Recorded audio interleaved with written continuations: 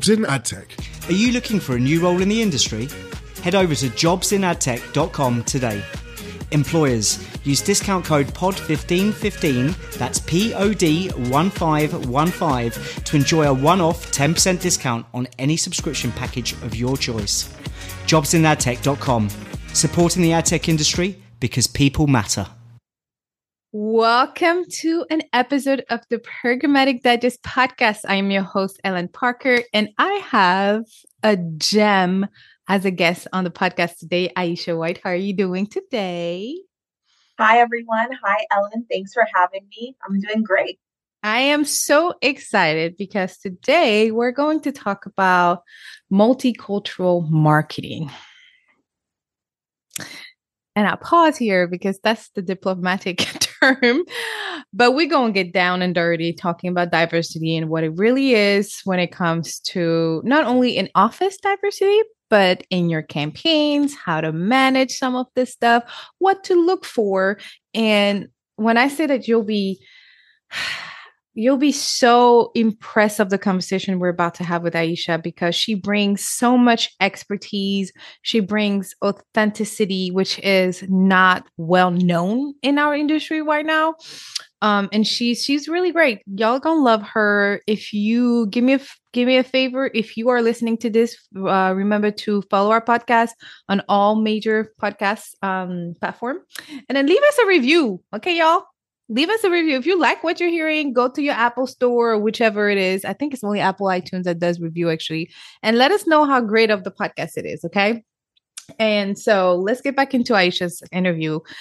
Iesha, how about you take 2-3 minutes to talk to us about who you is, where you're from, but also like what you do in the industry, how you landed in programmatic. I'm very curious. Yeah. So, thanks again for having me. I am Iesha White, and I currently work at Tenuity as an associate director of Programmatic.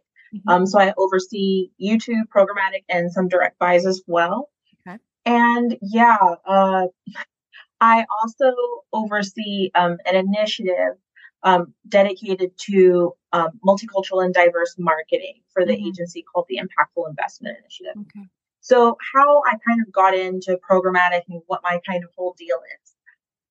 So I got into it on accident. It's the wildest story. So I graduated college in 2014, and I went to school. I went to BU, and I came back from Boston to Atlanta, which is where I was raised. Okay. And I could not get a job. It was so hard. And I was just applying like crazy. And eventually, what degree did you go for? Excuse me. Oh yeah, my degree is in international relations. So that should probably be a whole bunch. And so I had a focus on the Middle East and Africa with a focus with an additional focus on cultural anthropology and regional politics. So, Oh wow, so, that's deep. Yeah, that's so deep. Really timely. And studied a little bit of Arabic. So I was very much like originally like I want to be a diplomat. Like I want to work in the U.S. I wanted to work in the U.S. diplomatic service so bad. But there's a lot of reasons I didn't get into it. And I didn't end up like going through with it. So I was like, I need to get a big girl job. Student loans are calling. So I was trying really, really hard, and someone was like, my mom was really, sorry, let me back. So I was really lucky that my mom, she runs her own business, and she was so lovely. She just kind of mentioned offhand to one of her clients, she's like, oh, my daughter just graduated from BU, like, and she was kind of like to talk to me, how moms do. Yeah. My kid is super smart. She needs a job. Basically, my mom's like, I want her out of my house, but it's pretty much boiled down to. And so, I got a courtesy interview to be an intern. Oh, no. For an HR for the startup in Atlanta. Okay. So it was an ad tech startup. So I ended up being an HR, and I really loved it. I got to work on employer branding, and it was a startup, right? So I was also doing marketing. I was messing around with WordPress, trying to learn SEO. It was crazy. They said, you're going to wear so many hats. And Lord, yes, I did. And then about 5-6 months I had gone from being an intern. They had hired me as full-time as a coordinator in HR. I really loved it. And about 5, 6 months in, the president of the company comes over, and he's an interesting gentleman. And he like kind of strolls over me. He's like looking at me, and I'm like, can I, I was like, hi, like, do you need something? And he's like, yeah, I need you to move. And I said, move. And he's like, yeah, I need you to move over to the team that I directly oversee. They work on the digital marketing side. Because that again had to be right. Okay. So it was client side. And I was like, I don't know anything about that stuff. And he's like, you'll learn, it don't matter because it's proprietary anyway. No one else is doing it except us. So you might as well just go over there. He's like, because you can write code, right? And I said, no, I can read HTML. That's like not the same thing. And he's like, yeah, whatever. And so I went over there and I really enjoyed it. That was like where I got my first exposure with like copywriting and like doing campaigns and doing campaign management. And 6 months later, he comes over to my desk where I'm at this new, role, right? And he's like, hey, I need you to move over to the programmatic team because they're down like 3 people. Yeah, this is like 2015. Yes, and I'm like, programmatic. I said, I don't know what that is. I said, what is that? I said, I recruited those people when I was in HR. I said, I don't know anything like about it besides, it's just a word to me. And he said, don't worry. He's like, nobody knows what programmatic is. You'll be fine. Because remember, you know how to write code. And I said, no, I know how to read code. Is not the same thing. He's like, close enough. You'll be fine. So I went over there. And that was my first job was ad ops. So I did ad ops. I did some like campaign management. So shout out to, or I guess RIP in a way. Turn DSP was one of the first ones I ever used. Trade Desk, Media Math, also RIP. Pocket Math, also RIP. Oh my God. So yeah. I honestly have never worked on any of those, and I've considered myself really well versed on DSPs. But Media Math and Turned, and then the Pocket, whatever it is that you Pocket just Math, yeah. I never work on it. Interesting. Yeah. The only one that I worked on that's still standing is Trade Desk, and they're going strong. So yeah. We're good on to Trade Desk, okay? We're not going to claim this for them. We really need them. Trade Desk, layer of protection around Trade Desk. They're protected, sanctified, all the above. We good, y'all. Yeah. We good. We're good. And so I really fell in love with programmatic. So it was really busy. I was creating pixels. I was attaching pixels to like creating, doing all this matchback process. And we had our own proprietary closed loop measurement, but I really, really loved it. And then I've been in programmatic ever since. So I've worked ad tech side twice for 2 Atlanta-based startups, one of which has since gone public. And then I worked really briefly at Group M for Zaxxas. And then I was in-house at Sony Pictures Entertainment for 3 years, where I in-housed the programmatic and YouTube functions. Okay. And then now I'm at Tenuity. So yeah, I feel like I've tried a little bit of everything except being on supply side. Yeah, or working for a brand, right? Did you work for the brand? Yeah, I worked for Sony Pictures. Sony. Yes. That is considered a brand. I'm sorry. When I hear Sony, I see them as tech, which is sure. Yeah. It is a brand. Sense. Same thing with Microsoft. I see as a tech, but it is a brand actually. I was marketing all the Spider-Man movies. Oh my God. Yeah, all of that. Yeah. That is so awesome. The reason why I like to ask this question is because most of us accidentally landed into this field. So if you are listening to this podcast and you're like, okay, what's the point? It's the whole point is like 99.999% of y'all have been accidental, like Iesha, like myself. And the other 1%, you're lucky enough to know somebody to refer you. Like it's either or. I don't know if there's any percentage where you accidentally Googled it and then you were like, yeah, let me go ahead and apply and it got hired. I don't know if there's a percentage there. I've met one person in my entire career who said, they have a really cool story. This person incidentally now works at Trade Desk, but they were telling me that when they were in university, the founder of Mighty Hive, I believe, went to their university to like speak, and they were so impressed with. I think his name's Pete Kim, if I remember correctly. Like he spoke, and they were like, "Wow, that is so cool!" And they like proceeded to be like, "I'm going to work in programmatic after I graduate." And that was it. And they got a job I believe they ended up getting a job at like Merkle or something. So it's like, it's funny. Like that's the only So person. he's Everything the else is zero point zero zero zero zero 1%.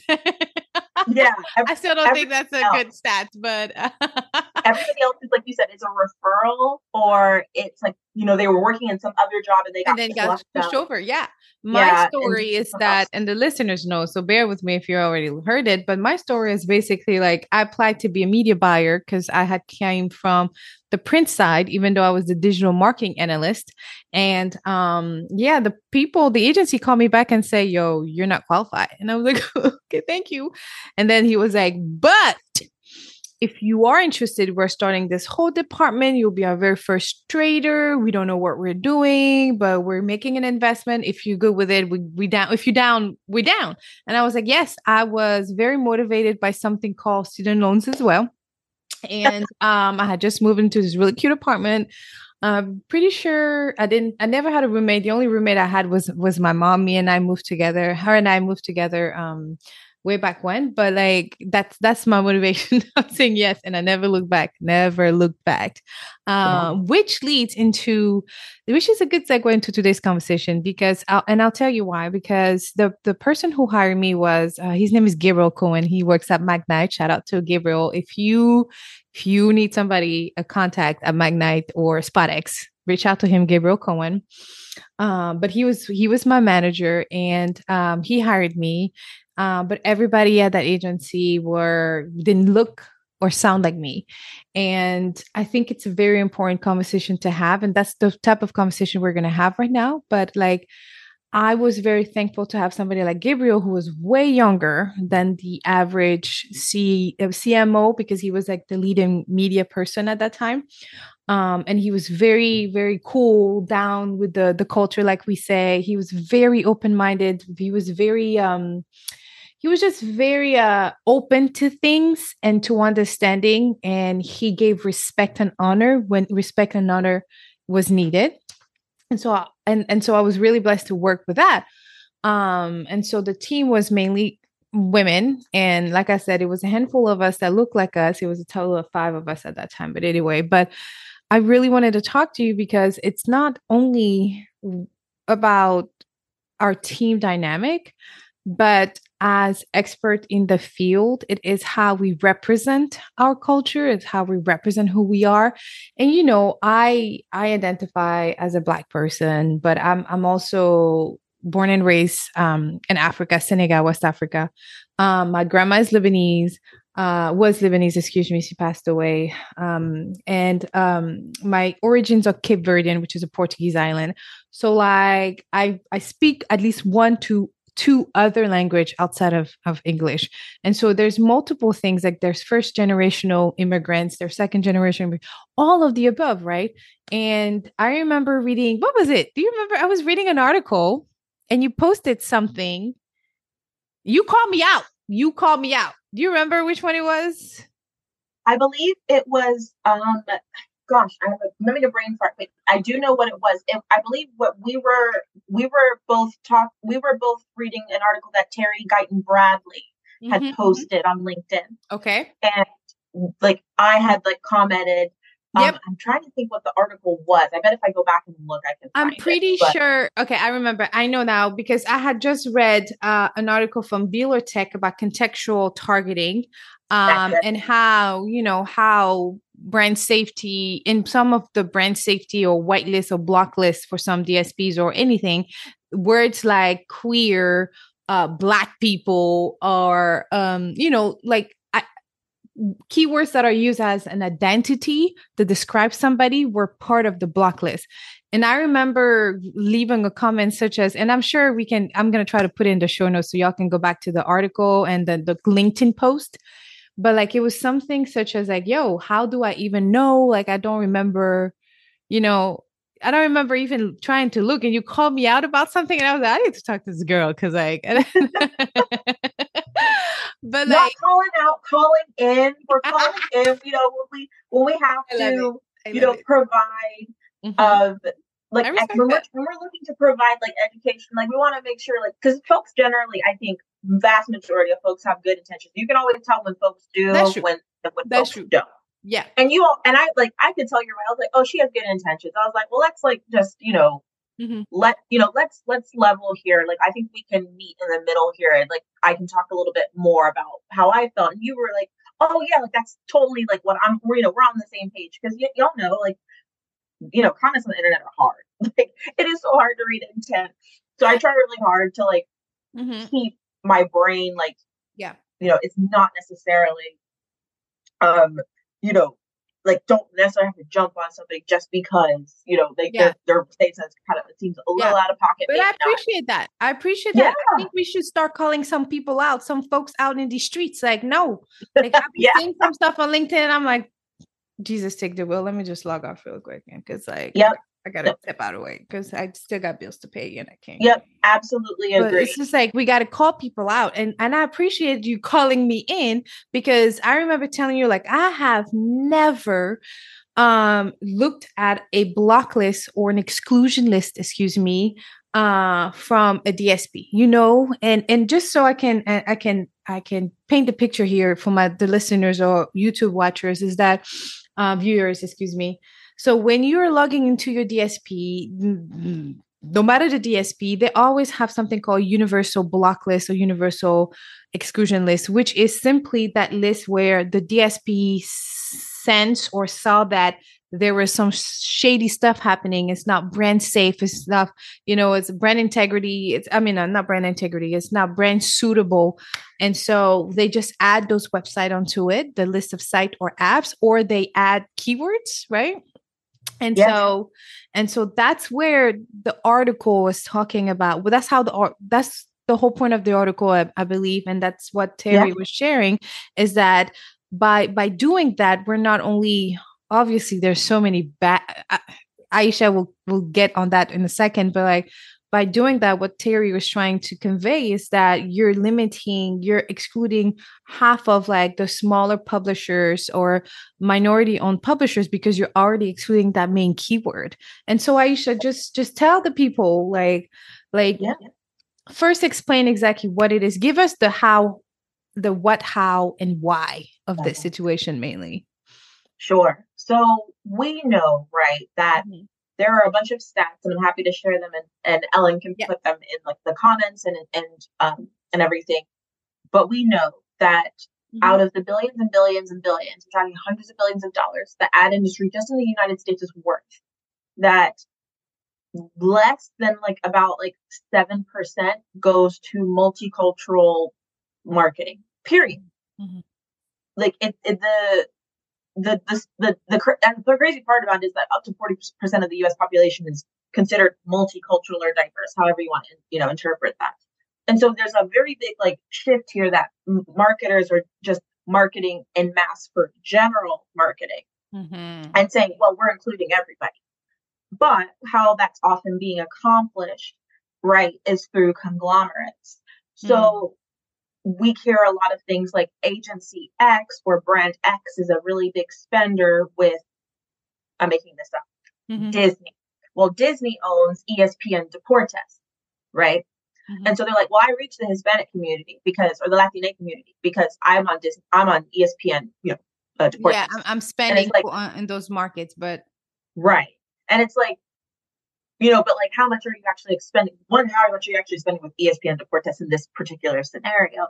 Is that a fixture of all of your campaigns, or are you just kind of doing it during Hispanic Heritage Month? Right. So that's the first thing, is that we know that there is an imbalance here between the population that exists and that's being marketed to, and the dollars that are spent with diverse owned and targeted media. Yeah.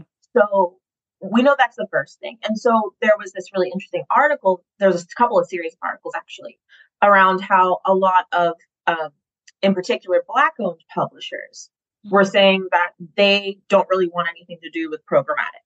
There was it was a really interesting article, I believe, on AdExchanger like a few months back. And they were saying, we're not really interested in programmatic. Like, we prefer to do direct deals.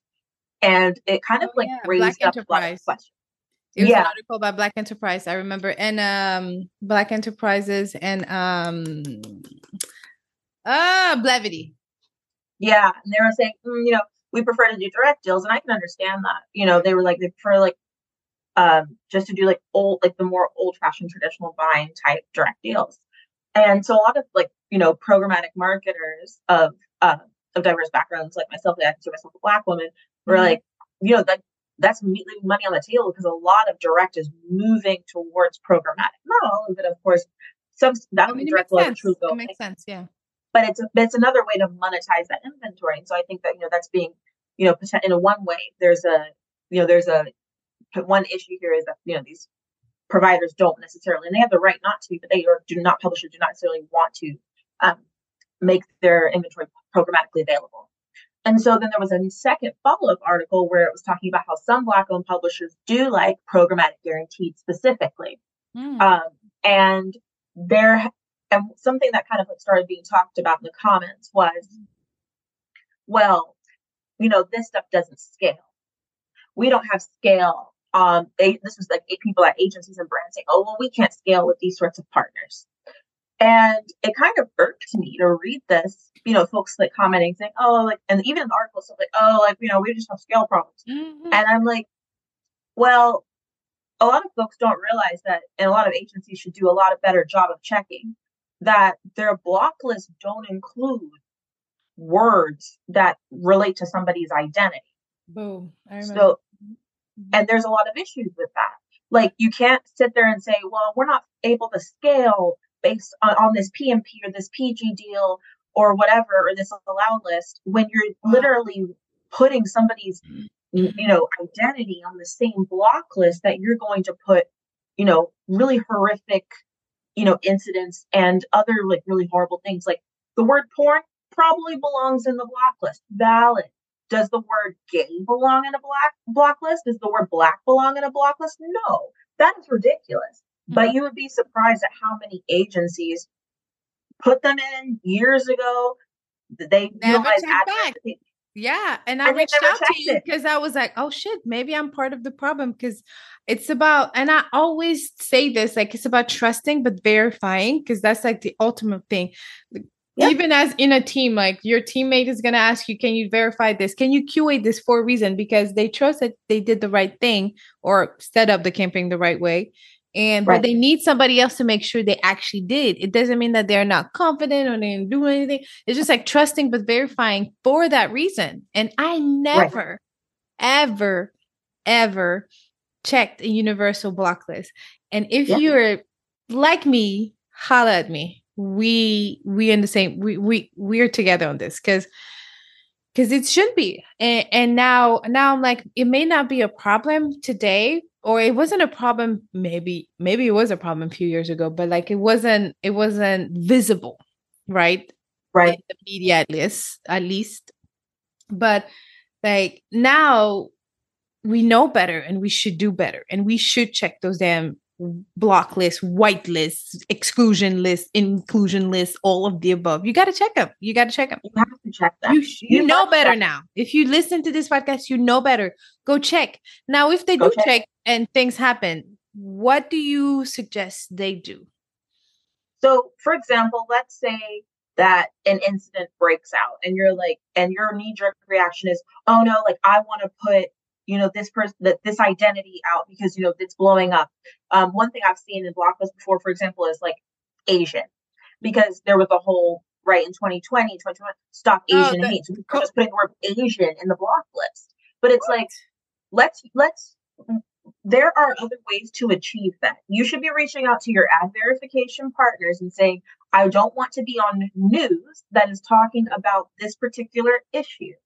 But at the same time, if you're putting the word Asian on your block list, and then you're like, I'm trying to spend more with like the Asian community, and like I'm trying to reach that community, but they're on your block list, that's a merry-go-round of not being able to spend on those properties. Or if someone's talking about their identity, and it's just very hypocritical to do that. There are other ways to accomplish it. Choose not to include news. That's the easiest thing. Just exclude news in the content. You don't need to put the word Asian in this case on your block list. That is completely unnecessary, because next thing you know, someone's going to run for, I don't know. Let's say that your agency is talking, your brand is talking, they're like, oh my God, like I really want to, run a campaign that features BTS in the creative. And, we think it's a natural alignment to spend on properties that over index for Asian audiences, right? And so you get your list of properties, but you've got the word Asian in the block list, it's probably not going to scale because you thought you were doing something good by making sure that you're not on anything related to Stop Asian Hate, which maybe you have good intentions, but you've just totally kneecapped your ability to spend with these groups. And we see it time and time again. It was Pride Month a few months ago. Folks have LGBTQ, gay, lesbian, transgender in the block list. Weird. But then they're like, we have to spend with these. We have to spend with these communities. We stand with these communities. Are you really standing with these communities if you're putting these sorts of identities on one's block list? Like you're putting words like that on the same list of things you're saying, like fuck, shit, porn. Like that's crazy. Like no one's identity is brand unsafe. That is ridiculous. That is a ridiculous statement to be like, I'm like the logic of, yes, we're going to put that next to all these horrible actual words that we don't want brands aligned with is crazy. And if you look at most of people's brands are working for at agencies, and if you're in-house, you probably have a DE&I value statement on your website. Oh yeah, right? For you sure. have these commitments. Yeah. And that, you believe everybody's voice should be heard and be included. You're not being inclusive if that stuff's on your block list. Full stop. And so I encourage people to go back to their agency leadership. If you find this stuff on your block list, you should be talking to your agency leadership. You should be talking to your brand managers and saying, hey, I noticed the word whatever is on someone's block list. Can we have a discussion about like why we think that is do we need to have a discussion?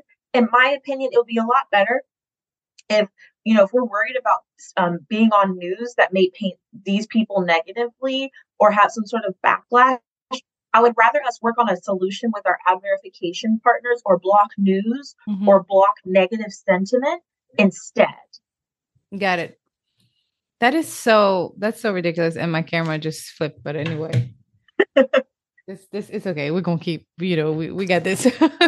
But that is so ridiculous. So tell me, I have so many questions. So in recap, in summary, if this is happening to you and to your agency, the easiest way to do it is to you have the ability to pull the universal list that we're referring to. If you can't see it clearly, reach out to me. And most likely you just don't know where to click exactly. And sometimes it could be hidden. But if you really cannot find it, I strongly recommend that you reach out to your DSP team, let them know, I want to see what's on the universal block list. What does that mean? What's universal? How did you come up with this? And how often do you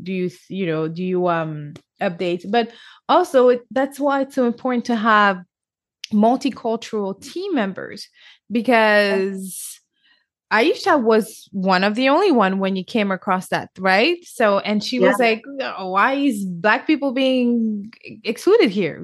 For what reason? And so it's important. It's really important to have, that's why diversity is so important. And we feel comfortable talking about the Black community, Black people and such, but there's the Asian community, Pacific Asian, there's East Asian, there is African, there are Southern Americans, there are Latinos, Latinas, Latinx, Hispanic, all of the above. There are there's more. There's more out there. Okay.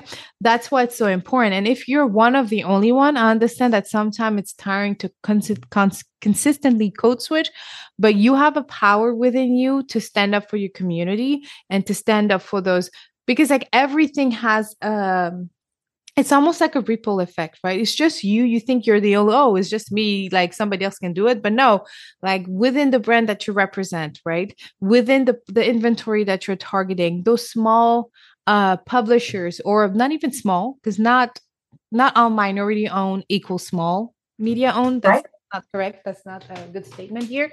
So you have to help those, you have to speak up a little bit, and if they're not doing anything about it, then they should not have that statement on the website. And let me tell you why, because in 2020, 2021, even 2022, a lot of these big companies were really proud and said things and said, we're going to do this and that. I am a small business owner, a Black owned business owner, and I've had company pledge and I still haven't seen anything. Yep. And that's a big issue. It's a huge issue. And there's a lot of those companies that talk the talk, but don't walk the walk. And the deal is pretty simple. Let me tell you what.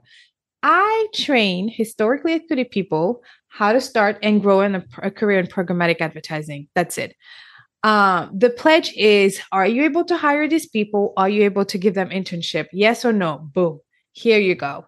If you are complaining that you're not able to hire diverse or like it's complicated or whatnot, like I am here to help. And I train the basic and I train those fundamentals, right? And so there are companies that are really excited about partnership, but there is not like, it's still not doing anything. I'm not going to chase you. Okay. The people that I'm training are getting hired. Great for that company. Right? Great for that company. And so, and if you're listening to this, is like, and you're a white guy, let's say, like you can be an ally. This is a conversation you need to listen. And if you feel uncomfortable, great. I always say that there's growth in being discomfort. So yep. Good for you. Be uncomfortable and then be that ally that we need, because you're going to be in a room where you feel real comfortable. Everybody looks like you. You need to be the one saying like, do y'all see how we all look like right now? We're all black, white guys over here. Like, why is this? How can we make this change? Because we need to have those diversity conversation, whether you want it or not. Right. Right. For many reasons. Like not only for what we see in ads, right? But like, how do we do it in the back end? And what Iesha is saying is like, there's the front end and then there's the back end, which is us, the traders, the ad ops people, the AM. Like it's up to us to make a move, to make that conversation go. If we don't like consider the fact that like, right, like diversity pays dividends. That is a business fact. Not like there's been countless studies on it, but one thing that folks should be remembering, if you're like, I just don't see the point, like, why do I need to spend with diverse owned media? Like, why is that important? I want you to consider from a business perspective that Gen Z is the most diverse group ever. And after them, Gen Alpha, even more diverse. Wait. Like, what's my daughter's generation? Alpha? Alpha, yeah, they're gonna be Gen Alpha. Why they're Alpha, I have no idea. That's what they're called. And so these next two generations, Gen Z in particular, is slated, I believe, to have $360 billion of disposable income within the U.S. over the next 3 years. They are going to eclipse millennials soon in terms of like purchasing power. It's going to happen within the next 5. That is what, because they're older than we think. People are, make jokes. Yeah, those are the college students. They're graduating. Yeah, they're in college. Right now. Like, if they're going to college. Why people think millennials were, in high school, and it's like, no. Like the average millennial, like, is in their late 30s now. Like Gen Z is entering the workforce, making money. They're the most educated.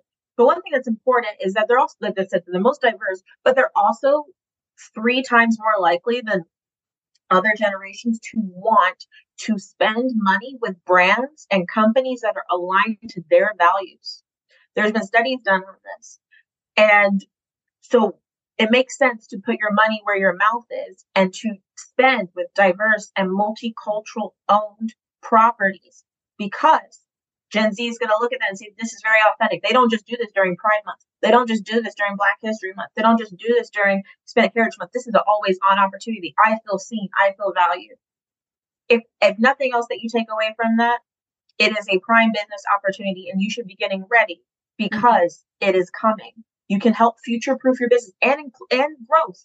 You can help your clients move towards getting ready to market to this new generation that is different than the generations that preceded it.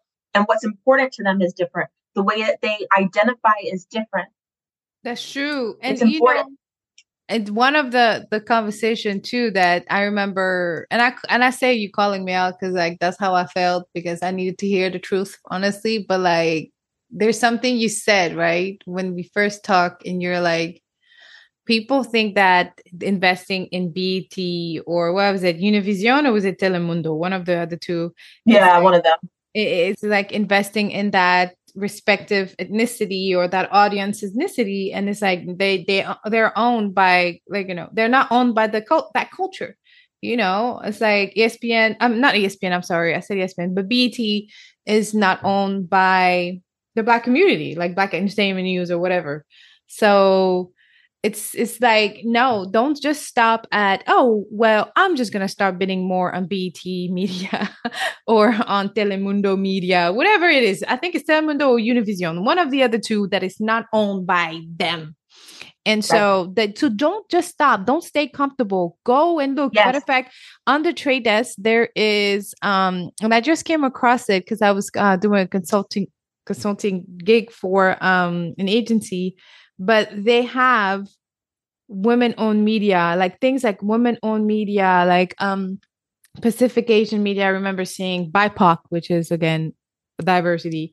But like they have specifically inventory, like private deals already set up for you. Like test them, put them on there, let them, and don't just give them a chance the same way you would optimize. But if there's no scale, you have some things you're going to optimize, when there's no scale on CNN. Just to give a quick example, I do not support, nor do they sponsor this podcast. It would be nice if they wanted to, but they don't.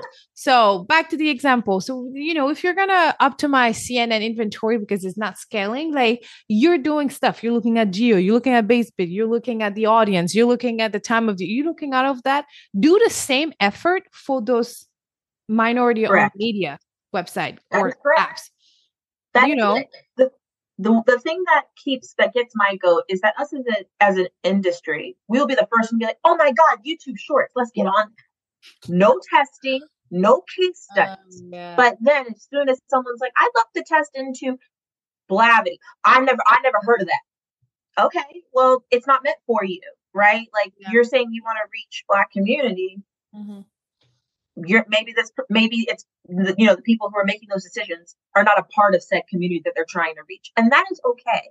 However, you're just like, I'm a default to BET because it's what you know and it's who you have an upfront with. Did you talk to anybody to understand more? Is BET the best way to reach Gen Z Black Americans? Mm-hmm. Maybe it's not. Mm-hmm. Maybe you'd be better off on Blavity. Maybe you would be better off on Shadow and Act. You might be better off on a different website, on Travel One. You don't know. And I love to say this all the time, like, it's okay for everything not to be for you. It's okay, like you said, it's okay to be uncomfortable. And you're like, I'm not familiar with this. But we need to give, as an industry, we need to give these other partners and publishers the same grace that we give Google and TikTok when they launch a brand new product. We're all on it without case studies, without any evidence it's going to work, all that. We will be the first ones. Oh, I'm going to spend on it. I want our clients to be first alpha, beta. All this. I remember vividly the Snapchat run. And before that, it was Pinterest. I remember brands running to those platforms. I honestly have not had any brands ask me about those two platforms in over 6-7 years. Not that these platforms don't work. I don't want nobody come bite my head off in my DMs. Like, please, I'm just saying. Like some of the clients and partners that I'm servicing ain't asking me about these two particular brands. I mean, platform. But like I said, 5-7 years ago, it was like everybody wanted to spend in Snapchat because of the Snapchat filters, right? The geofencing filters that they had. And I like, this is great. Yeah, but it's more creative touch point at this point, right? When you think about it as a strategy, is it more, it's cute. But some people would say it worked really well, and that's good. But like you said, not everything works for everybody. And one of the last question I had is that if there's anything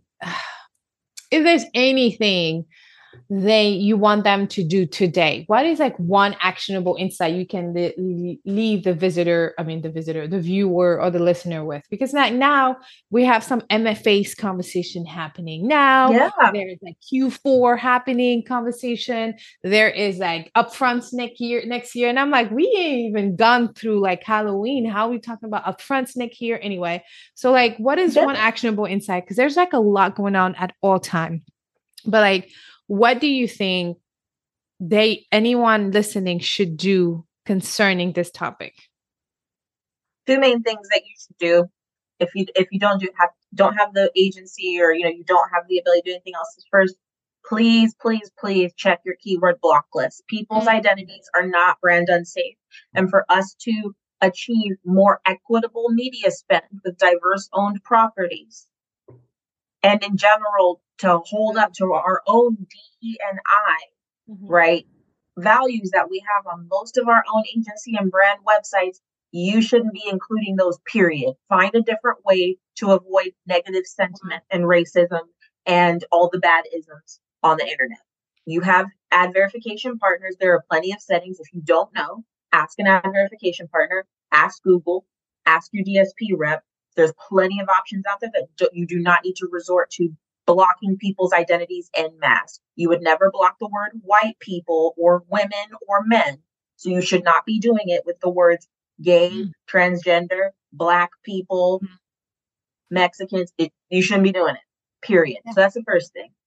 The second thing is, it's okay to be uncomfortable. It is also okay to not have heard of a publisher or any sort of partner before that is diverse owned, especially if you're not from that particular demographic. It is okay.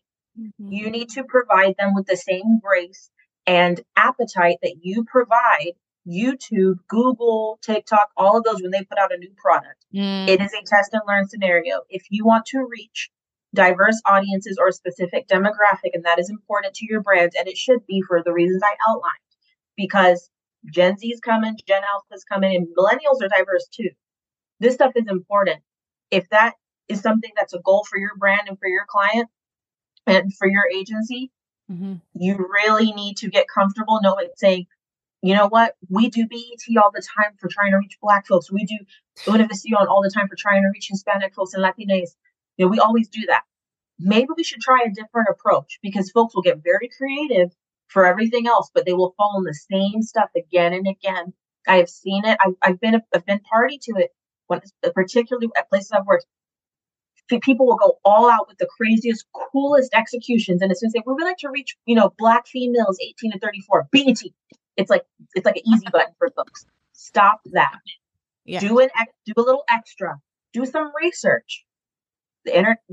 Ask your reps for ideas too. Like, hey, we'd really like to spend more with diverse owned media. How can we achieve that? I'm not familiar with this particular, demographic publisher set.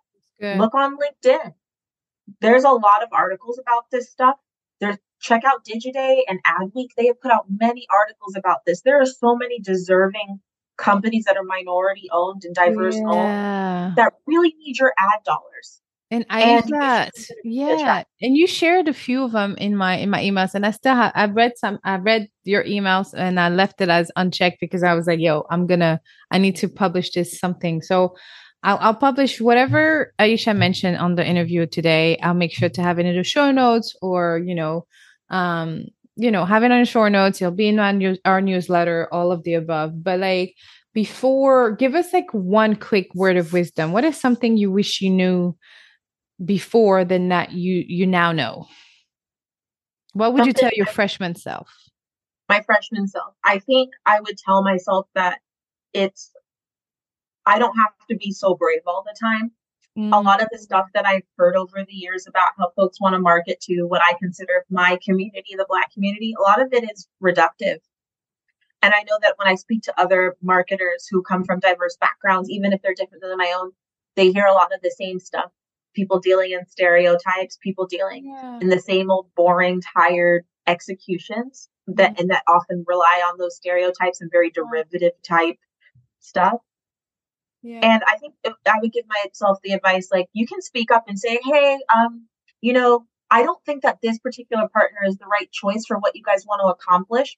I have a few ideas, but I remember feeling very scared and feeling like I couldn't tell this room full of folks who were very senior to me, who do not look like me, but had control of millions and millions and millions of dollars for media, that they, were being reductive. I felt really uncomfortable. I think I have the language and the ability and the confidence now to address it. Yeah. If anybody ever wants to have a chat with me on how you can address it, and how you can encourage, whether it's clients or people even that you work with, to think a little bit more critically about it and a little bit more holistically. We can call people in. We don't have to call folks out. Mm-hmm. We try to assume everybody has good intent, even if it doesn't always feel that way.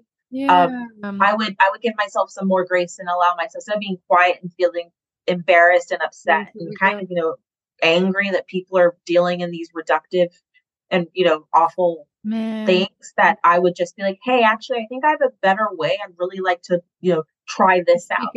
Let's give this a try. Yeah, that's what. So I encourage you to be brave. Yeah, that's what I would give myself. That's so genius, and there's no other better way to end the podcast. So thank you so much, Iesha, for dropping by. Iesha, this is not the last time we're gonna hear from her, because we need more of this conversation happening. So thank you so much for stopping by. Thank you all so much. Thanks again, Ellen. And if anybody wants to find me, I am Iesha White on LinkedIn. Yep, and her information will be in the show notes too. Awesome. Thanks again. Bye.